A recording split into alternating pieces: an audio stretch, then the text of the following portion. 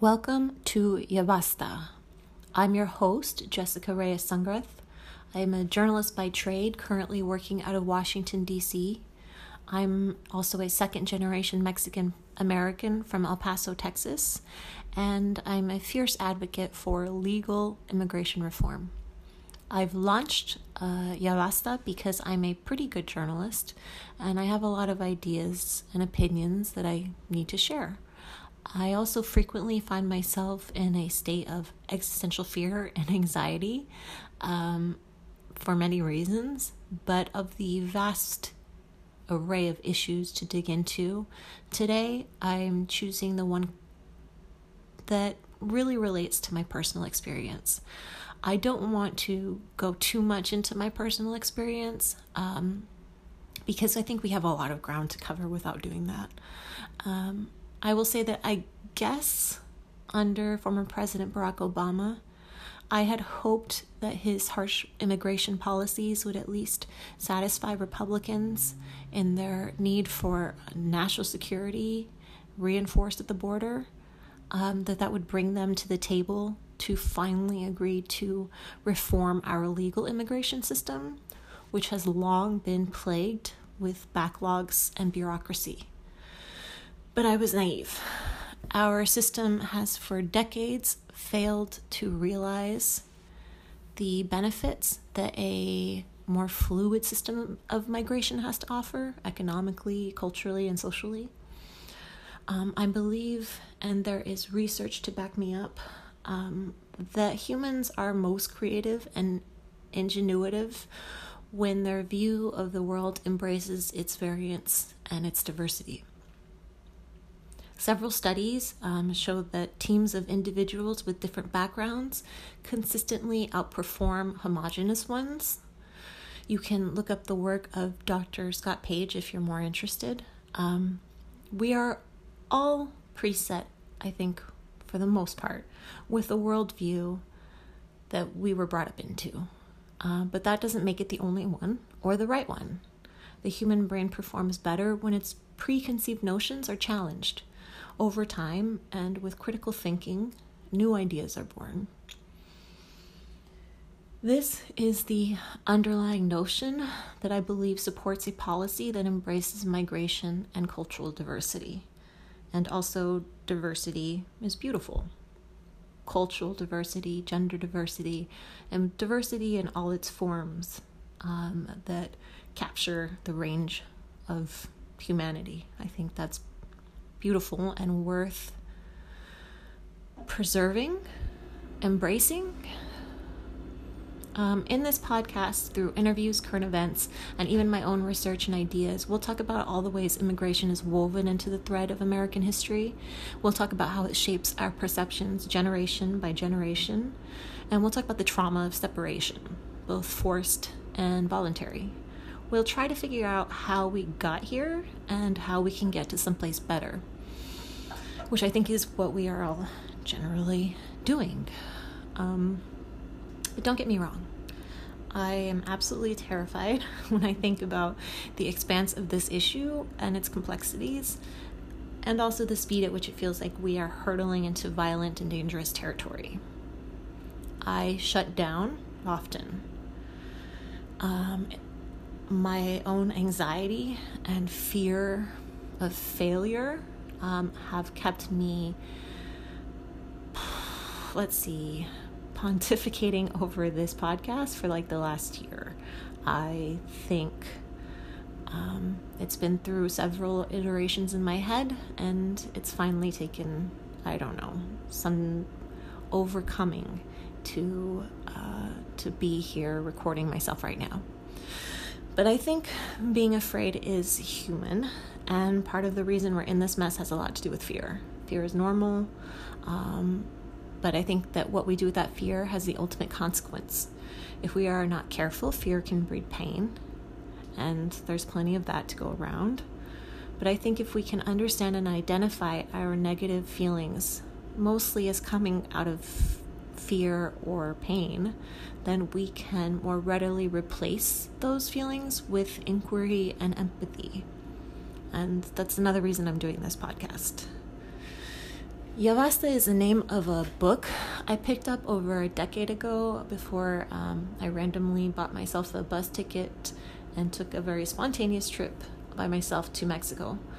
Yavasta is a phrase deployed by Zapatista San Comandante Insurgente Marcos in the fight for indigenous rights for the Zapatistas in Chiapas, Mexico.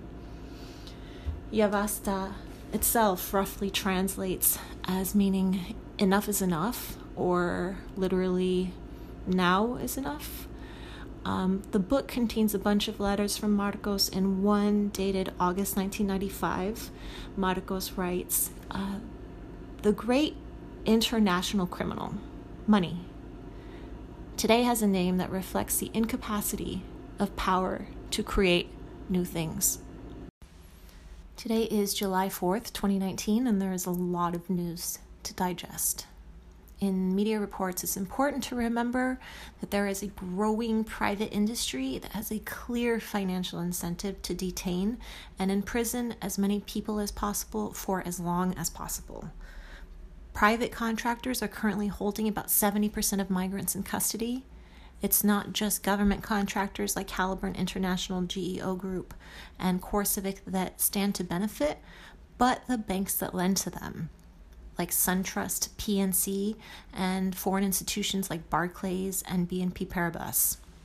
Part of what you can do is divest from these companies if you have any interest or accounts with them.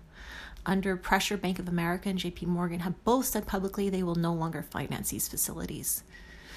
The reason, though, that these facilities and the banks that lend to them are allowed to benefit to the extent that they do is because of this administration's politically motivated policies to further cripple the legal immigration process that we have in place today. U.S. immigration courts are today facing a record-breaking backlog. According to Transactional Records Access Clearinghouse, a total of 424 judges are facing a backlog of nearly 900,000 cases on active dockets as of the end of April, not even counting the hundreds of thousands of pending cases. The three largest immigration courts were so under-resourced that hearing dates were being scheduled as far out as 2023. While our courts lack the resources to hire new staff and judges, the administration continues to push orders without Congress ever passing a law to limit their ability to make case-by-case decisions. The administration also continues to push orders expanding the bureaucratic process for asylum seekers and the placement of unaccompanied minors with sponsors. Through increased vetting and tighter restrictions on paperwork, the Trump administration is strategically creating a bottleneck out of our legal immigration system that enables longer detentions. Any attempt by the media to say that there are two sides to the unsanitary and inhumane conditions in the temporary detention of migrants and the separation of children from their parents and guardians is wrong. It's bad journalism. There are standards out there that our federal agencies are required to uphold. The media is allowing these agencies to say that it's about money, that they just don't have enough of it, while an industry emerges that's reaping profits off of the unnecessary detention of individuals and the denial by our government of their basic human rights. Meanwhile, the budget for the Department of Homeland Security is now the third largest federal agency budget after Defense and Veterans Affairs. And taxpayers are spending more today on border security and immigration than ever before, even while border apprehensions are not as high as they were in the early 2000s. I want to encourage you in this episode to donate to the American Civil Liberties Union and Northwest Immigration Rights Project. These two groups were successful this week in challenging the administration's policy of holding asylum seekers without bail. In her decision, U.S. District Judge Marsha Petchman said that the administration's policy is unconstitutional, finding that migrants seeking asylum in the U.S. have a right to due process, which includes a hearing before a neutral decision maker to assess the necessity of their detention and a likelihood of success on the merits of that issue. The truth however, is that detention is rarely necessary. The overwhelming majority of immigrants entering the U.S. statistically commit less crime than U.S. citizens. And that's not even imploring your empathy. That's just a fact. That doesn't even begin to touch on the inhumanity of criminalizing people for fleeing injustice, poverty, and violence, or simply seeking work to make a better life for their families. It doesn't scrape the surface of the irony that many migrants are native to this land, that their ancestors walked across these two continents for hundreds of centuries before we even got here. It doesn't even begin to touch on the cruelty it takes to separate a mother from her child and the trauma and damage that creates. And it's also true that most immigrants try to pay their taxes and file for the necessary paperwork to reside and work legally in the U.S. Not to mention that we have labor shortages. The point is, people want to be here illegally. They want to do it the right way. But we have an immigration system that makes that virtually impossible and instead inflicts harm on them. Now, there's a lot more ground to cover and a lot more I have to say. It's easy to get lost in the details on this subject. But for the sake of everybody's mental health, including my own, I prefer to be careful and meticulous. I hope to bring you much more in the future to get to the granularity of this conversation. I haven't thought of how I'm supposed to sign off now, so I'll leave you with this. I hope that I can provide something valuable to you and that together we can actualize a more compassionate world. Please follow me on Twitter at Yasika-san.